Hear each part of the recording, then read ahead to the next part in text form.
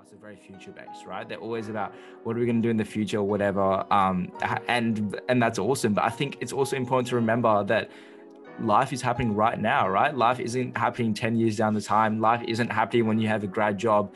If you ask most people older than you, they'll say their best moments were in university, right? So I don't think students should forget that. It can be so easy to caught up in the after university world, and I'm in it now.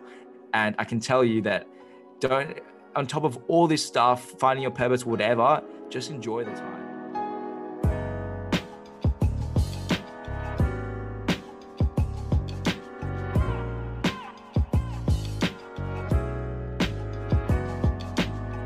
Hello and welcome to the Padlocks and Pathways conversation, where we inform, challenge and inspire students by allowing people to share their stories as humans and professionals. In today's episode, we are joined by Sachin Shah. Sachin was a project manager at Young Change Agents until recently, where he was able to combine his passions for social entrepreneurship, social impact and innovation to mentor and develop Australia's next generation of leaders. We were talking just off air, and he's currently a graduate at Deloitte now, which is something that we'll get into a lot more in the conversation. Was it 2019 when you co-founded the Sachin and Adam Show? Yeah, 2019. Yeah. Perfect. So that's essentially a podcast that you co-founded with your best friend or one of your good friends, Adam Miller. Together, they probe the minds of entrepreneurs, philosophers, and activists, sharing their experiences and knowledge to help young people to develop and grow personally as well as professionally. Along the way, Sachin has developed his passions and interests in business and social entrepreneurship in different capacities at 180 Degrees Consulting, Hamper, Enactus, Deloitte, and Hudson Pacific Group. He was a final year student of a commerce degree at UCIT, which is currently graduated, majoring in economics and finance.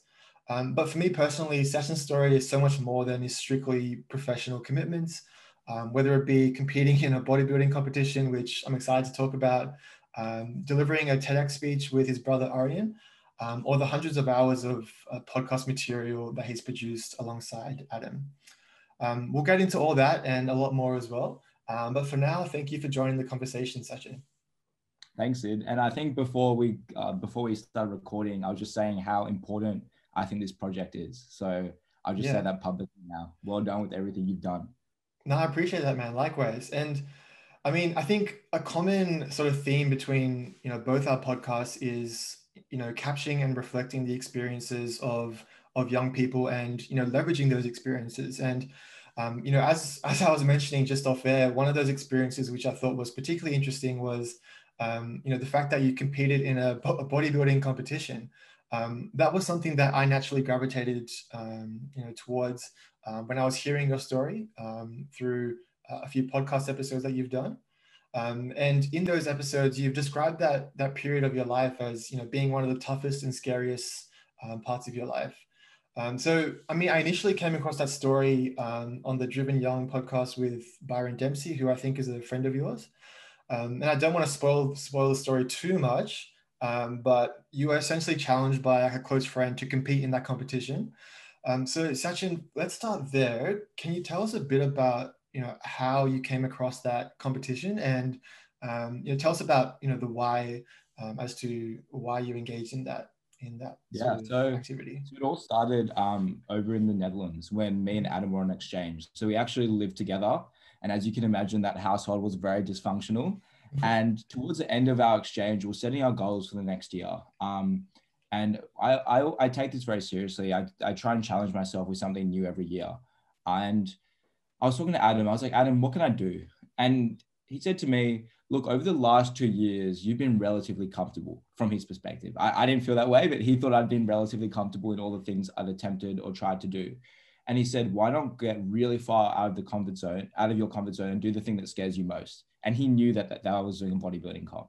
And the reason why is that a bodybuilding comp is something that literally takes everything out of you for like every moment of the day, right? When you're combining the dieting with the training, every moment of the day, probably towards the last month, you just feel insanely hungry. Like there's no getting away from it. There's nothing you can do without feeling insanely hungry. Even when you go to bed, you can barely sleep because of the hunger pains. And so he knew that this was going to challenge me immensely. And being the friend he is, or what, I don't want to swear on here, but he made me do it anyway.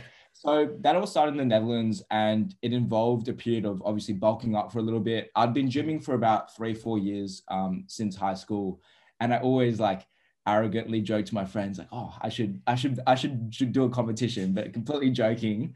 And then, so I actually then committed to that and begun that process.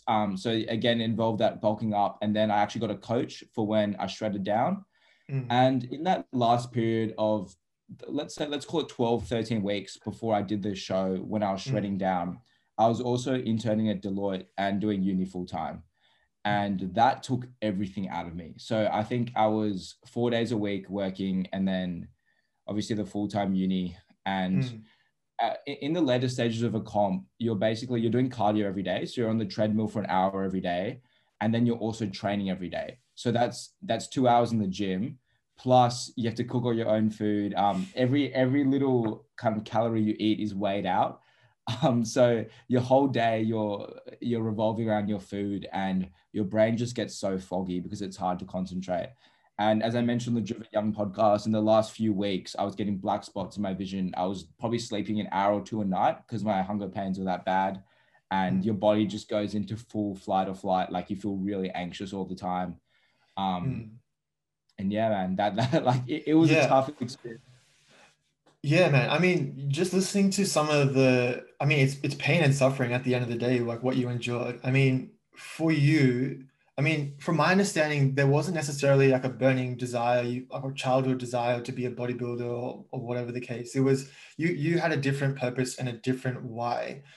So along those same lines, when you're, training twice a day, doing an insane cut, waking up early, balancing your work commitments, do you think, in your own experience, was it important for you to have a really strong why to fall back on when you're down and out, you're in the trenches, and you're on your last legs, essentially? 100%. And to be honest, I actually struggled with that because I had this why of manufacturing personal hardship. I had this why of pushing myself really far out of my comfort zone. And with the benefit of hindsight, I think that was awesome. Now, when I kind of try and do things or push myself, it doesn't really feel that hard. But I did struggle in the comp because compared to everyone else, I didn't have this innate desire to be a bodybuilder driving me. I didn't have this innate desire to look really good. Honestly, I think that stuff is very narcissistic. And I struggled with that so much, where I had to do a lot of soul searching of, why am I spending this time in this area? I could be spending this time on the podcast with my job where I'm actually impacting other people, whilst now I'm doing completely selfish endeavor. So I think there was moments of the comp where I almost dropped out, not because of the hardship that I could endure, but it was just like, why am I doing this? And when you kind of meet people in the community, you realize that a lot of it is ego driven. A lot of these people actually develop eating disorders because they get so fixated on how they're looking all the time. And it's not a healthy world to be in. It's a very selfish world. It's a very, when is my next calorie? Like, how do I track my meals? When you're out with your friends, you have to go to a special place. It's like, calorie friendly and stuff like that. So no, you need a strong why. And sometimes I struggled with that. Yeah. Like along those same lines, you mentioned off air that, you wanted to get a message, or you wanted to get a particular part of that journey across, which was that essentially it's not for everyone. It's people have, different goals, different priorities.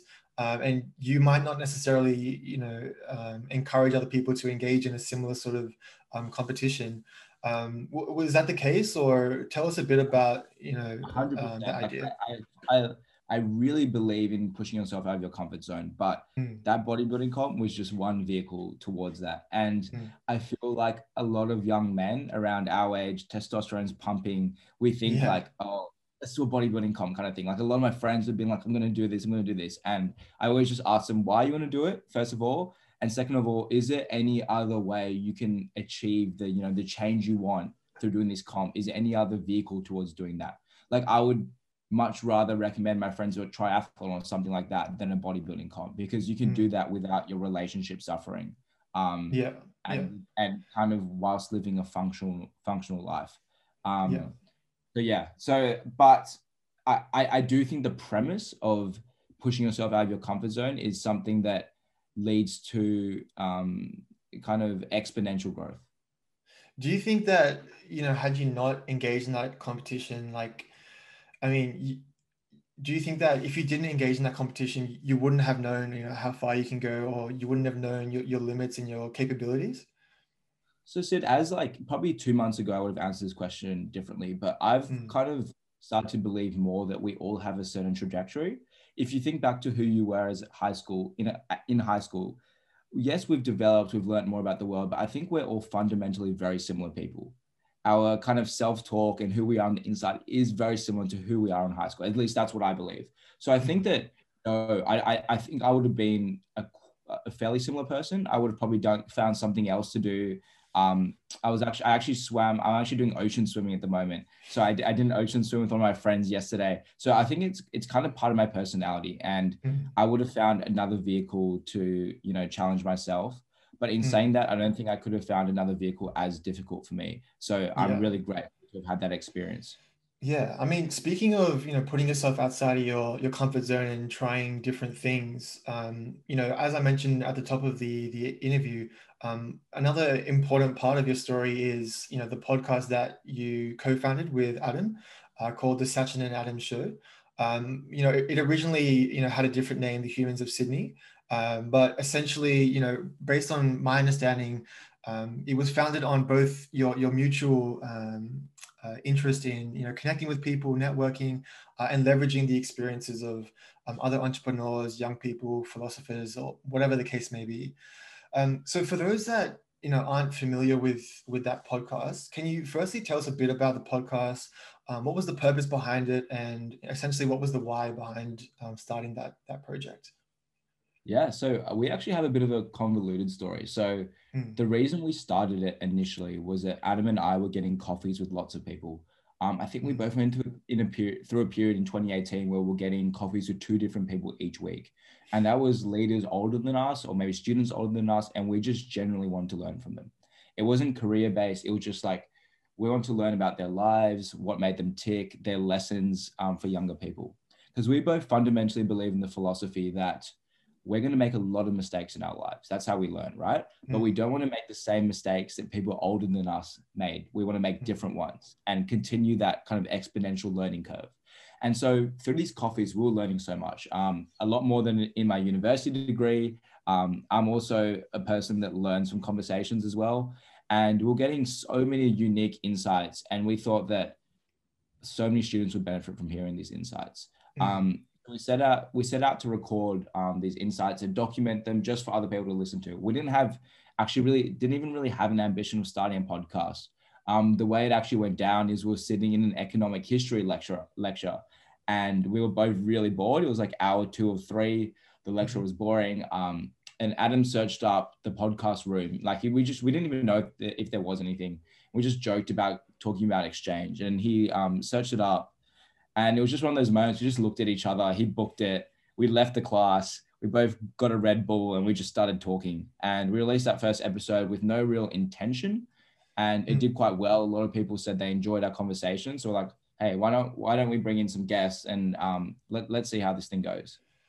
I mean, it's cool to hear how it pretty much organically was created, in that boring lecture you both had. I mean, you mentioned there as well about, like you mentioned mistakes, making mistakes, and you alluded to like the risk of failure.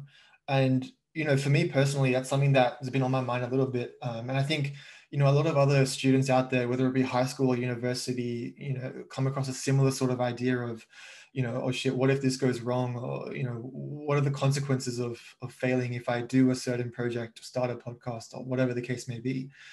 Did you and Adam, come across a risk of failure or a risk of making a mistake at all, or did you have a total different experience? It was a different experience in the sense Yeah. that this podcast was a fundamental extension to who we are as people, right? We're Mm, both, if you meet us in real life, we're both really curious. We ask people lots of questions. It almost feels like some of our conversations with friends are already podcasts. mm, And and so I don't think we had that sense of failure, but obviously when you're putting yourself out there on the internet, you're leaving yourself open for judgment. mhm, And I think that when you're coming from a place where you're fundamentally confident in who you are, it's a lot easier. And I think this podcast was an expression of who we are. And if we're confident with that, I don't think either of us had a major problem. Obviously, there's going to be people out there who think what both of us are doing is weird. Like, why are they talking on a podcast? Who do they think they are and stuff like that? But I think as I've gotten a bit older, I've really stopped caring about those people. My circle's gone tighter. Everyone that I hang out with has a very similar mindset. And I think in our heads, we always kind of overemphasize how much other people care about what you're doing, right? Yeah, 100%. Yeah. Our own heads about what we're doing all the time. People don't really care that much, right? Yeah. And I think that as we get older as well, doing your own thing is cool. Like it's actually cool. And I think that other people respect it more than they would put it down. Yeah, I think, yeah, you mentioned, I mean, recently I was thinking about the same thing about how we overstate our own importance in other people's lives as well. So I definitely resonate with that there. I mean, a part of sharing those stories is facilitating access to the experiences of whoever you're interviewing. I think like in the bio of your YouTube page, you talk about democratizing those conversations for everyone. I'm not going to lie, I didn't know what democratize meant before that, but my understanding is that it essentially means to make it something accessible. So was that sort of grounded in a personal experience about, you know, getting access to the stories of these inspirational and knowledgeable people and leveraging those experiences? Yeah, 100%. So as I mentioned before, most of my best learnings or most profound insights have come from people older than me and those kinds of conversations. And I've always been very passionate about equality of opportunity.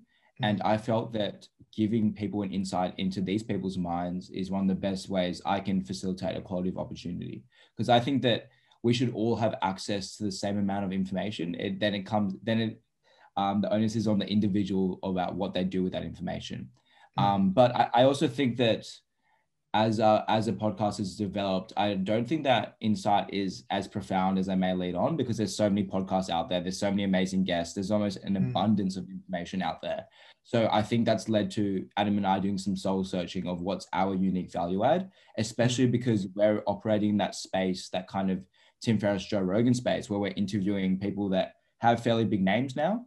And it's taken some soul searching of what's our unique value add compared to these other guests. And I think that as our podcast has moved towards that, that's something we've been considering more.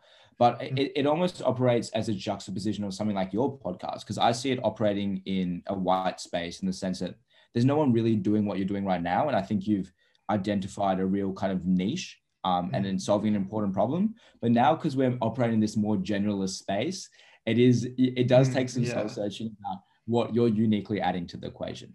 Yeah, I suppose over time that definitely changes. And we were talking off air about how, you know, over the last couple of years since you've been doing the podcast, you know, the substance, the format, who you're interviewing has changed naturally over time.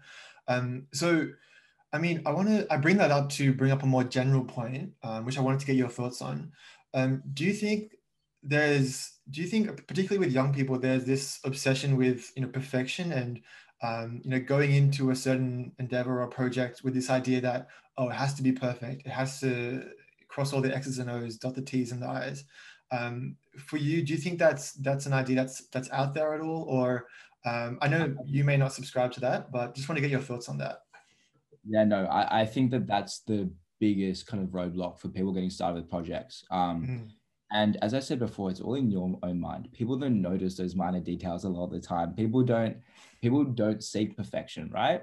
And it's something that's never really bothered me. One, because I have really low attention to detail, but two, what's framed my thinking so much is the lean startup and that whole kind of fail fast, iterate fast mindset. So for me, like getting a quick MVP out, getting feedback, improving it, going through that constant iteration, rather than spending a lot of time getting something that's 90% there. It may not even be hitting the nail on the head of what people want or what's important to people, and then having to start again. I very much subscribe by that lean startup mentality, which is getting like an MVP out, which is a minimal viable product or something that you can get feedback on quickly, so then you can continuously improve it, right? I think that a lot of people get stuck in their own preconceptions of what the thing should look like rather than actually asking the people they're trying to serve. Mm.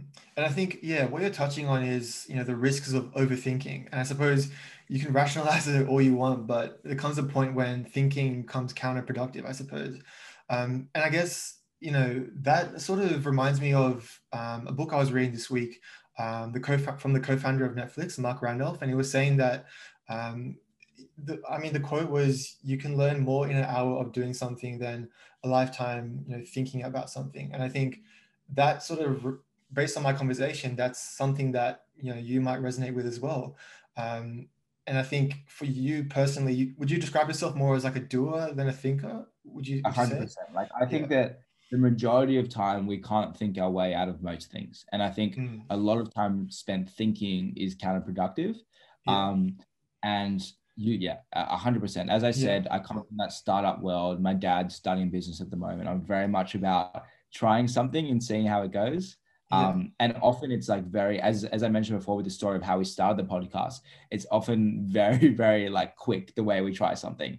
Mm. But I think that's led to kind of the journey is really important to how we are now, but I'm so glad that we started it and just didn't really overthink it. Yeah, I mean, at this point in the podcast journey specifically, you've recorded over hundreds of hours of podcasts, thousands of hours of listening. So I just wanted to get like some insights. It's not every day that you get to interview someone who has their own podcast.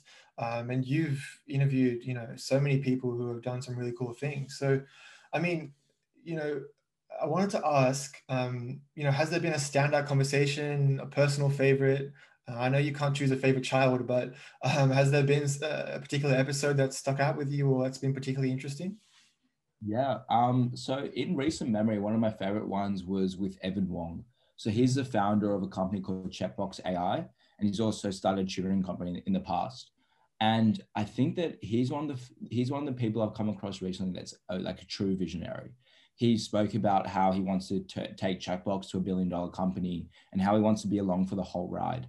And I think that that reflects a broader theme that we've seen throughout our podcast, which is it's the antithesis of this whole idea that we should kind of be checkboxing our resumes, doing 2 years here, 2 years here, 2 years here. A lot of our guests have been saying that to build something meaningful, you need to invest in the long run. It needs to be something you really want to do in the long run. And you need to be able to commit over a decade to really achieve some change, right? And the way our brains are wired right now with our phones getting that instant feedback all the time is towards Mm. instant gratification. And I think that's dangerous because we don't want to stay in things for a long period of time. So that's been a big learning thing for me recently, is that I'm someone that I want to always be doing different things all the time. And I think now I'm more thinking about what I want to be building over 20, 30 years, because over that period of time, you can make something or build something that really matters and Mm. that really compounds over time. So that I think that's been Yeah. a really big insight recently. And I think, while we're on that topic of, 20, 30 years and having a vision or a purpose in the long term, I suppose that, touches on your bottom up and top down approach, which I definitely wanted to touch on. I Yeah. came across it firstly on the Driven Young podcast, then on episode 28 of your own podcast, Beers with Sachin and Adam. And I thought that was a really cool strategy, I guess, and approach to your personal and professional life. So, can you, for those that aren't aware of your particular approach, can you give our viewers an insight into that particular mindset? Yeah, for sure. And Sid, I think you know our podcast better than we do because I had no idea what episode 28 was. Um, yeah, so the top-down, bottom-up approach is kind of an analogy I use to the way I live my life. So as I've kind of developed throughout university, something that's been really important to me and has really grounded me is daily habits. And that's where the bottom-up comes from. So the daily habits, I think, really make me perform at my best. They make me a pretty happy individual and they make me connect with people around me a lot better than I would if I didn't have them. And I'm also a creature of habit. I need that because there's so much chaos going on inside my head, so many ideas all the time that I need these things to ground me in every day. And it also ensures that you're a happy, healthy individual, which I think is more important than a lot of this other stuff we talk about a lot. So those bottom up habits, what they look like for me is every day I wake up, I have a cold shower, I'll do meditation, I exercise every day pretty religiously. I eat healthily. I drink a lot of water. I just kind of make sure I sleep at least 8 hours, chuck on the blue light blockers. I'm pretty into all that kind of biohacking stuff. But for me, that makes sure that I'm performing every day. That makes sure that when someone needs me, when my family needs me, I can show up. And that over the time that I know I'm not deteriorating myself, because my worst nightmare is to work too hard and just burn out. Because that's not what I want to do. I want to kind of continuously show up every day. So that's a bottom up. And I think that if everyone does those kinds of things, they will, I know I keep saying the word exponentially, but I'm going to use it again, will exponentially improve their life, because those things to me have had a profound impact on my mood, etc. And then the second part of it is the top down. And the top down is about having a vision. So having a vision of where you want to go, where you're heading. Because I think that if you do that bottom up stuff without having a vision, that's going to lead to existential angst, because you're not going to know why you need to be performing well. You're not going to know why that stuff is important, right? So finding a vision, and it's so much easier said than done. Finding a vision of where you want to go is very difficult.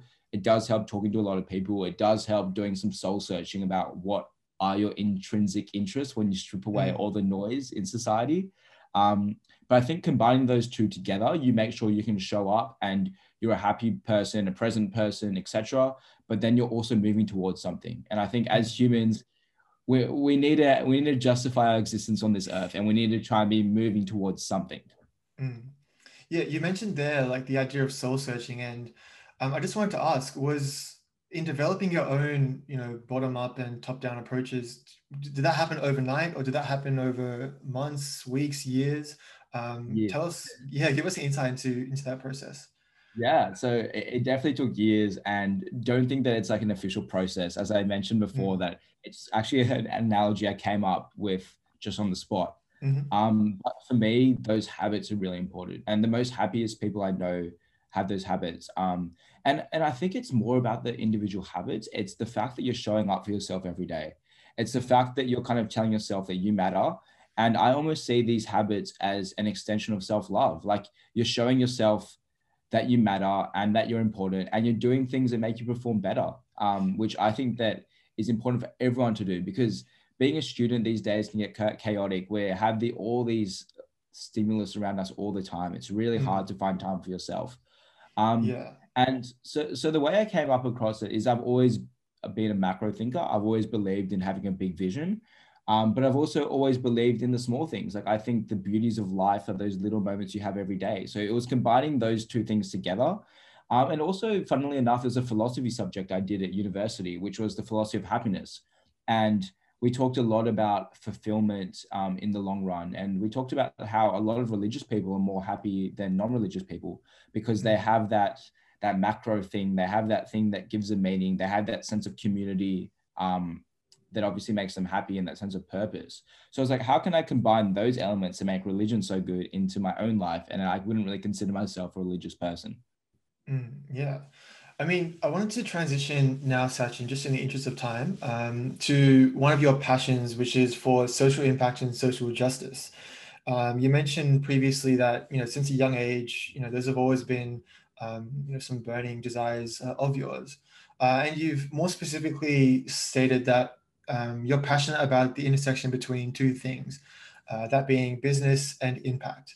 And you've already touched on previously about how you're interested in equality of opportunity rather than outcome. So I just wanted to get an insight into where exactly that passion has come from, and how have you expressed that in your university life or professional capacity in different positions or roles or experiences that you've undertaken. Yeah. So this will be a pretty long answer, so feel free to interrupt. I'll settle in. But I've done a lot of thinking about this. So from a very young age, I've always had this kind of this passion for social justice. And it manifested itself in high school when I was involved in a lot of social justice projects. But I think that where it came from is my brother. So my brother has a disability, cerebral palsy, and he's the most amazing person you'll ever meet. So he gets up every day with a smile on his face. He's done so much. He makes my achievements seem like they're nothing, because he's just done so much in his short life. And I think growing up every day, seeing my brother show up, try and create as many opportunities for himself as possible, see my family unit changing so much so that it could facilitate the best life for him as possible, I realized that this stuff can happen for other people. And my brother is so lucky to grow up in Australia, to have access to all these opportunities. Lucky enough that my mom could stop work when he was born to kind of look after him and give him the best opportunity full time, right? And so my parents also were both born in Africa. My family spent a lot of time in East Africa, and I've spent some time there as well. And I think from a very young age, there was nights I couldn't sleep because I'd always think about someone that's the same age as me, similar characteristics, but through pure luck, I'm here in Australia and they're in, let's say, for example, Uganda, and struggling to eat, right? And not having opportunity for education. And that's something that's really bothered me from a young age. And I didn't really know what I could do about it. I still don't really know. And so as I graduated high school, I graduated with that kind of duality of experience with my brother and that kind of, understanding of what people go through. And so as I transitioned to university, I thought, first of all, I wanted to be a human rights lawyer. And then I looked at how many human rights law subjects you do in a degree, and I realized that it wasn't for me. Second of all, I thought I wanted to work for the World Bank. And so that's why I originally started economics. But as I came into high school, as I came into university, I discovered entrepreneurship, and that really kind of stood out to my personality, because I'm someone that doesn't like status quo thinking. I like creating stuff. I like moving fast, and that energy of the space really stood out to me. And then further down my journey, I discovered social entrepreneurship, which was the best of both worlds, right? It was my passion for social justice and also my passion for business combining into one kind of very convenient package. And I was like, cool. And that really made me rethink the narrative about business that I kind of grew up with. And I imagine most of your audience would have grown up with, is that business is bad. It's all about money. To have social impact, you need to join a not-for-profit, not make the best salary, et cetera, et cetera.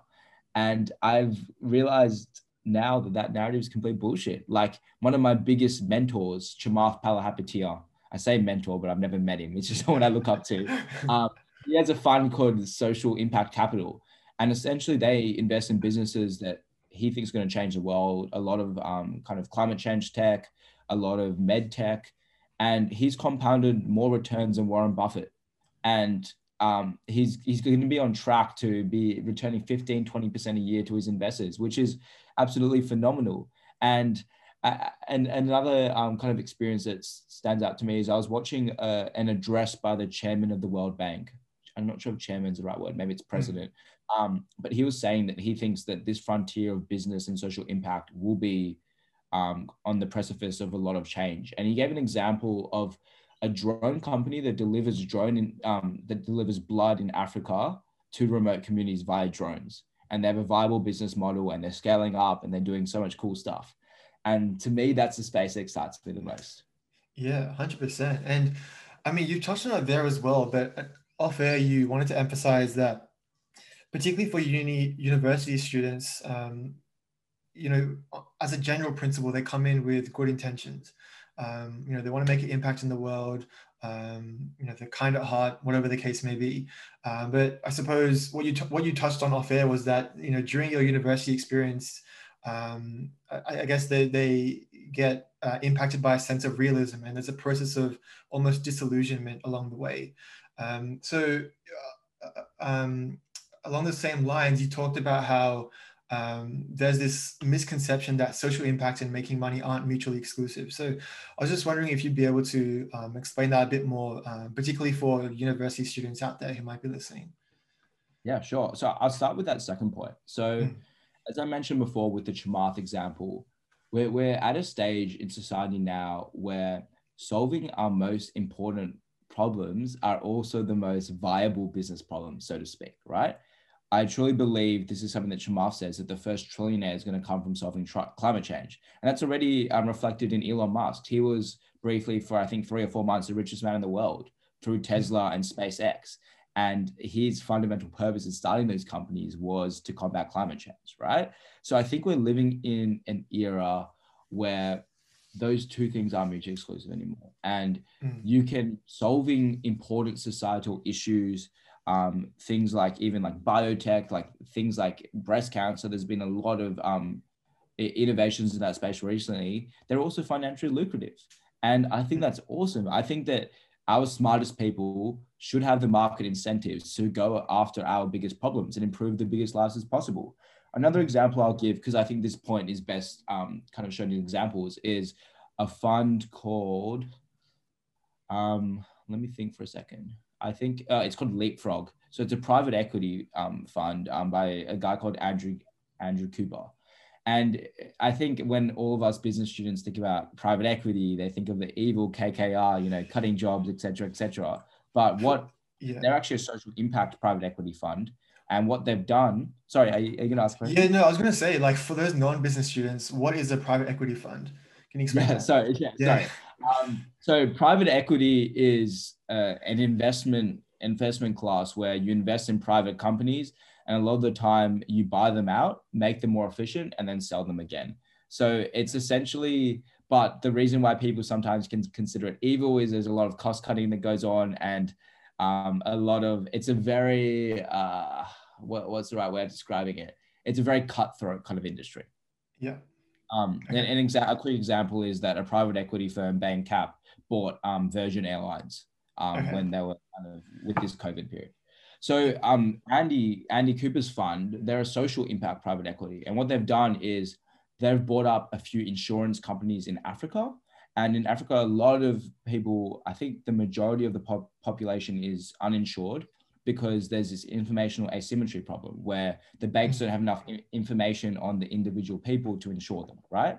And so what they did is they've bought some of these companies and they've changed them up to now insure based on mobile phones. So they can track some of the data of the people of mobile phones. And through that, they've gotten hundreds of millions of people insured, which is awesome. And it's a completely viable like business model. So yeah, I think we're living in an exciting time. And to come back to your first point, the first point of your question, which was about that uncertainty that you have in university. And I think what I'd say to your audience is it's always going to be there. Never think that uncertainty is going to be there. Through our podcast, we've talked to some people that we would all deem really successful. And trust me, they're as confused as you. No one ever has their life figured out. They pretend to know it. Like when I say I want to start a social impact VC, there's so many moments when I second guess that, right?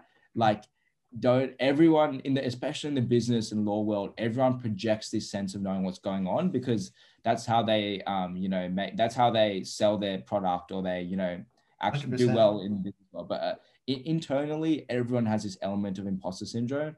And in university, really think about where you want to go, that macro, that top down approach I was talking about before. And whatever path you think you're going to do to get there, it's not going to be. There's going to be so many iterations and weird, wacky routes along the way. Yeah. I mean, for those university students out there who might be interested in social impact and social justice, and they may want to develop that interest even more, obviously you were in that space at university. I don't know much about it, so I want to pick your brains as much as possible. In your own experience, are there ways that students can get involved in social impact and social entrepreneurship at university? Yeah, so 100%. So there's a good society that you're from UNSW, right? I think UNSW, Macquarie, all the big unis have it, which is called Enactus, which is essentially about building social enterprises. And I think that's a really good introduction into that world and into that world of how business and social impact can correlate together and so I personally believe that actually, why don't we take a step back? So stereotypically you have your for-profit business, think like Westpac, think like Qantas, something like that. And then on the other end, you have your charity. So think like Oxfam, World Vision, etc. Right? The social enterprise space exists in the middle, right? It exists with the same purpose as these not-for-profits, but the way it's different is that these social enterprises are using their business model to scale. They're not relying on donations. They're using their own business model to scale up and continue to reinvest into reaching more people, right? And so, again, back to your question about ways to get involved in university, Enactus is a good one. 180-degree consulting is good because you consult for a variety of these organizations. But the space is growing in Australia and it's growing rapidly. And so there's a lot of opportunities at startups that are doing really cool stuff, solving really important problems to intern at or to work at. I just a few off the top of my head. One is called Ability Med, which is in the disability space, where actually Mike Cannon-Brookes just supported a new climate change fund for kind of startups that are combating climate change. So we're going to see a lot of new startups in that space coming forward. So it's an exciting time to be a university student. Yeah, I mean, just to cap off, I suppose that particular part of the conversation, I think it's no secret that, you're someone who really got the most out of their university experience by putting themselves out there and embracing the idea of, self-development and exploration. So I suppose quite an open-ended question, based on your own experience, what advice would you give to someone out there who is still, figuring out, their passions and interests whilst at university? What advice would you give to that person to really maximize and get the most out of their experience? So I really wish I could give a unique answer to this, but as I've kind of gotten a little bit older, I realized that most of the wisdom in life is contained in cliches. And the cliche that I'm going to use here is that try as many things as possible, right? You hear that time and time again, but just in life in general, your experience is going to be dictated by how many things you put your hand up to and how many things that you try. And so I'll break that down a bit further. I think that what everyone comes to university with a very unique set of interests. Try all of them, right? I came in with an interest in finance. I did finance internships in startups. I did startup internships. I even had kind of an interest in marketing. So I did some marketing internships, right? Any kind of interest that I've had, I've tried to follow. And a lot of my best friends that have had that same kind of experience have come to the end of their degree and really benefited from it. The second thing is we read widely, right? We have an abundance of information on the internet, and you don't necessarily need to do an internship to kind of get exposure in a certain career path. You can literally go on LinkedIn, message someone for a coffee, right? If I'm interested in management consulting, I don't have to go and do an internship. I'm sure there's a consultant that will be happy to talk to you and tell you what a day in their life is like, what kind of projects they work on. And so you can get that information really quickly, right? I think this has been a theme of our conversation, that most things you can't think your way out of. You can't think your way into your purpose, and you can't think your way into having a good experience, a unique experience, right? You have to put your hand up for as many things as possible. And sometimes that involves sacrificing things like marks and stuff. But I think in the long run, that's going to be a beneficial sacrifice. Yeah, 100%. And I mean, going back to what you said earlier, which I think is another important idea for university students, is this idea of like people postulating and people putting on, facades that they have it figured out and they have, their life goals figured out or whatever the case may be. And I think an important part of these conversations is debunking that misconception, because 99% of the time people are just making shit up, right? They're just figuring it out as they go along, which is something that you've touched on, a few times. And it's cool to see that you're also self-reflective and you admit to yourself that, hey, 5-10 years down the line, your vision, your purpose might change. And I think having that flexibility is important for university students as well. I think the thing is that saying things, there's market incentives to say things confidently, right? When you're a lawyer or consultant and stuff, you're getting paid to say things with a self-insured manner and saying things confidently. So I think that's the crux of the issue. Would you say there's like a limited space for vulnerability in that sense? You can't really be honest, right?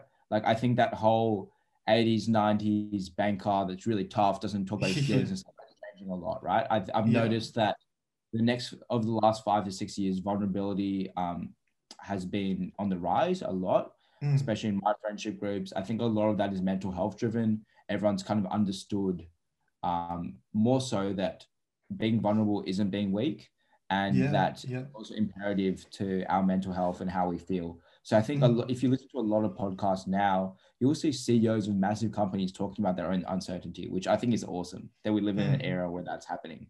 Yeah. And I guess it's a case of like, who are we fooling by not sharing like a full and accurate depiction of a particular pathway? And that was definitely one of the motives to this particular project as well. So Sachin, another sort of principle that you live by was espoused or can be found in the book, The Power of Now. We touched on it off air, and I wanted to bring it up now. So I'll read the quote that you brought up related to that book, which was that we are constantly living in the past and the future, but our life is a series of nows. Essentially, what you're saying is that all that exists is the present moment. So just off the bat, I just wanted to give you an opportunity to explain what that means to you personally in your own experience, and why that's particularly resonated for you. Yeah, so I think the period in my life where this really hit home was when I was on exchange. And there was a period of time where I was constantly listening to podcasts, reading books and stuff. Every moment I had by myself, I was always trying to improve, right? And I realized, I think it was once when I was riding my bike, because in the Netherlands, everyone rides bikes everywhere. And my thoughts were constantly like in the future about this happening. How does this play out? How does this investment play out, et cetera, et cetera. And that's really not how I want to live my life, right? I missed all the beauty that was around me in that particular bike ride. My thoughts are too clouded to connect with other people. And something I've been really passionate about, and I think this is from an early interest in spirituality, is that like, why are we here on the earth, first of all? And everyone has a different reason for that. But for me, a fundamental thing that we all have in common is some of our best moments in life are the ones where we're present, right? If you ask people what they enjoy, a lot of the time they'll say things like playing sport. Maybe it's skydiving, maybe it's art or surfing or something like that, right? And those are all moments where you're present and your brain isn't in the past or future, right? Our brains like aren't biologically wired to be constantly thinking about these things, right? And if you ask anyone when the happiest moments are, it's always when they're present. So that's something I've been very passionate about, because to me, there's no point in me achieving anything in my life if I'm not present and there for the people around me, and actually, having that space in between my thoughts. I think there's a quote from the Buddha, which is, enlightenment is the space between our thoughts, which is something I really believe in. Yeah, and I think what you're getting at as well is that we can get so caught up in the past and the future as well. And personally for me, like, I'm 100% victim to that, and something that I can improve on for sure. And I think I was reading a blog about the book because I wanted to raise the idea, and what they were saying is that, I'll read the quote. They said that the past is nothing more than a collection of present moments gone by, and the future is nothing more than present moments waiting to arrive. And I think that pretty much reflects what you just said about how the emphasis and focus should be on the now and the present moment. Is that something that you sort of resonate with and reflect? 100%. And the thing I'll say here is it's difficult, right? When I first got exposed to this idea, I thought that we had to be present all the time. And honestly, that's not functional, right? We can't do well at work or uni or whatever if we're present all the time, because we need to be planning, studying, or like, etc., planning things with friends.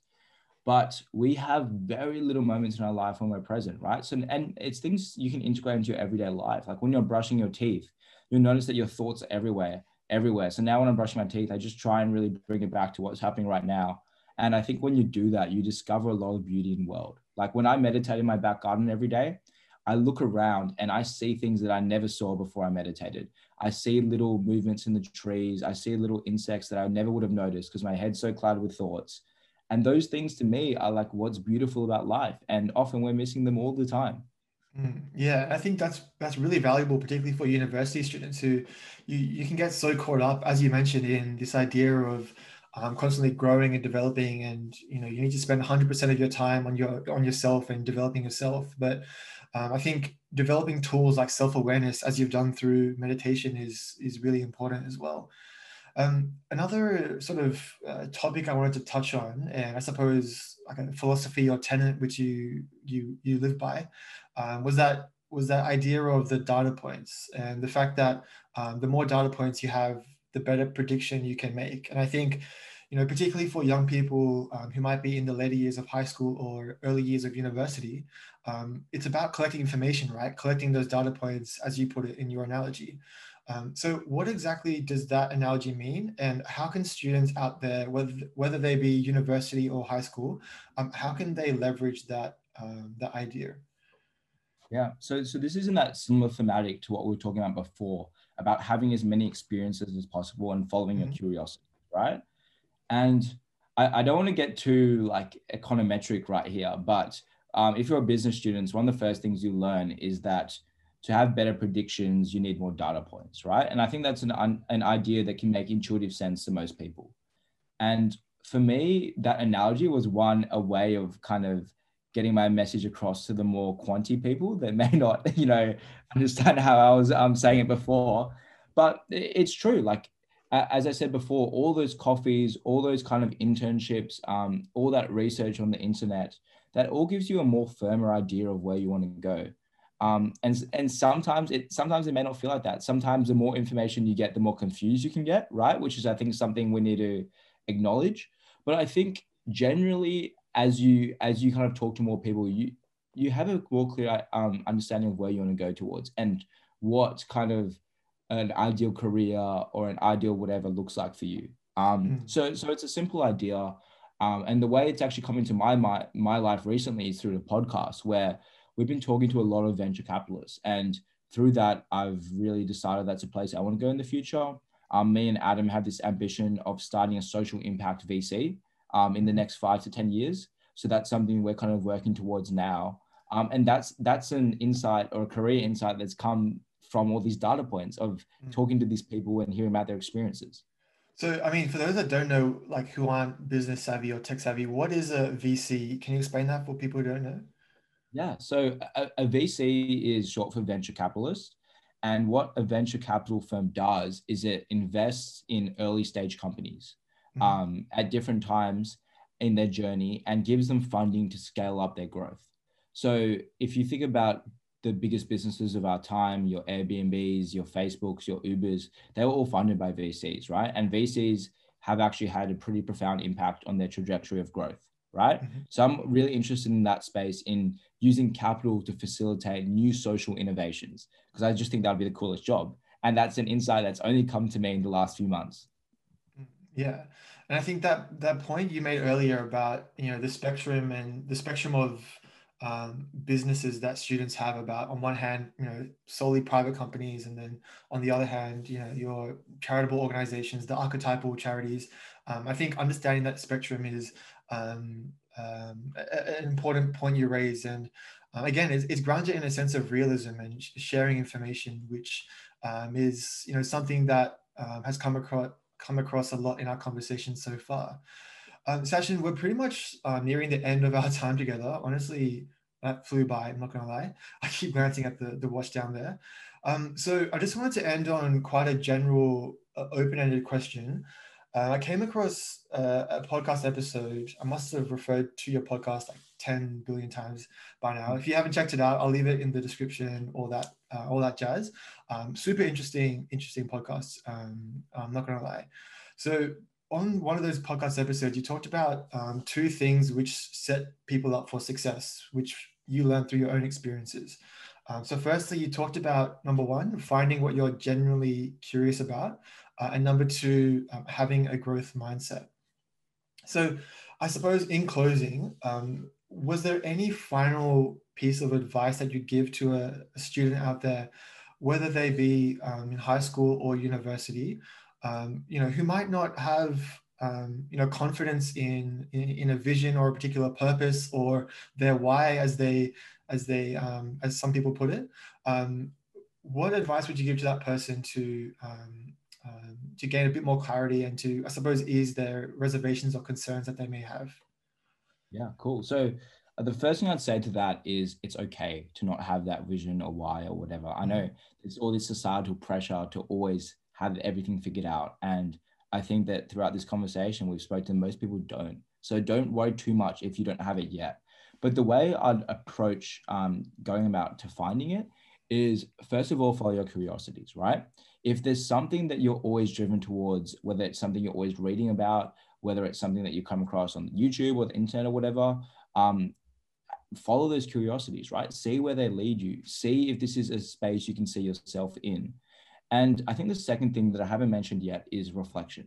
I think reflection is so important, and your podcast is a testament to this. But sit down with yourself and think about who you are as a person. Think about what you value. Think about what kind of legacy you want to lead your life with. And that's an awesome way to find out what you actually care about. And so for me, I did this in first year, and I sat down and I thought about my death a lot, which is counterintuitive, and something a lot of the Stoics used to do back in ancient Greece.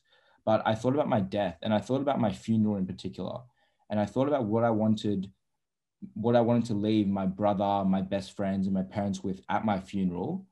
And from that, when you write that down, what you want them to say about you, you get a big sense of your values and what you want them to be, right? And the other point of reflection on death, sorry, the other point of reflection that I'd kind of say has been useful to me is think about what the ideal life you want to live is. What does your perfect day look like, right? I'll give you an example. For me, my perfect day revolves around waking up, going for a morning surf, meditating on the beach, having a job, or like I have this vision in my head of leading a team, whether that's a VC or whether that's something else, towards social impact, like a goal towards that. And then in the afternoon, it was about a workout and spending time with my friends and family, right? And I think that that's really achievable in my life. And that's kind of what I'm working towards now. But I think that all of both mine and your podcasts are very future based, right? They're always about what are we going to do in the future or whatever. And that's awesome. But I think it's also important to remember that life is happening right now, right? Life isn't happening 10 years down the time. Life isn't happening when you have a grad job. If you ask most people older than you, they'll say their best moments were in university, right? So I don't think students should forget that. It can be so easy to caught up in the after university world, and I'm in it now. And I can tell you that on top of all this stuff, finding your purpose, whatever, just enjoy the time. Really just enjoy it. I think, yeah, that's a profound message to leave our viewers with. And I think, I mean, based on our conversation so far, like I appreciate your honesty and vulnerability in sharing your experiences. And I think that's something that's a central theme that's run throughout this conversation is being honest and vulnerable with yourself to figure out, what makes you tick. What are the things you like to do? Where do you see yourself in 5-10 years or whatever the case may be? So I just want to firstly thank you for being transparent and open, Sachin. And thank you, secondly, for your time this morning, 9 o'clock on a was it Thursday morning. I appreciate your time greatly. I'm fully aware that people who I have these conversations with, I have no obligation or no commitment to me to share their time and experiences. So I just want to say I'm super grateful for that. Thanks, Sid. No, I really enjoyed it. And for those, just quickly, just for those that aren't aware, we've touched on a few times, Sachin has the Sachin and Adam Show, which is a podcast. I'll leave all that links and good stuff down below if you want to check it out.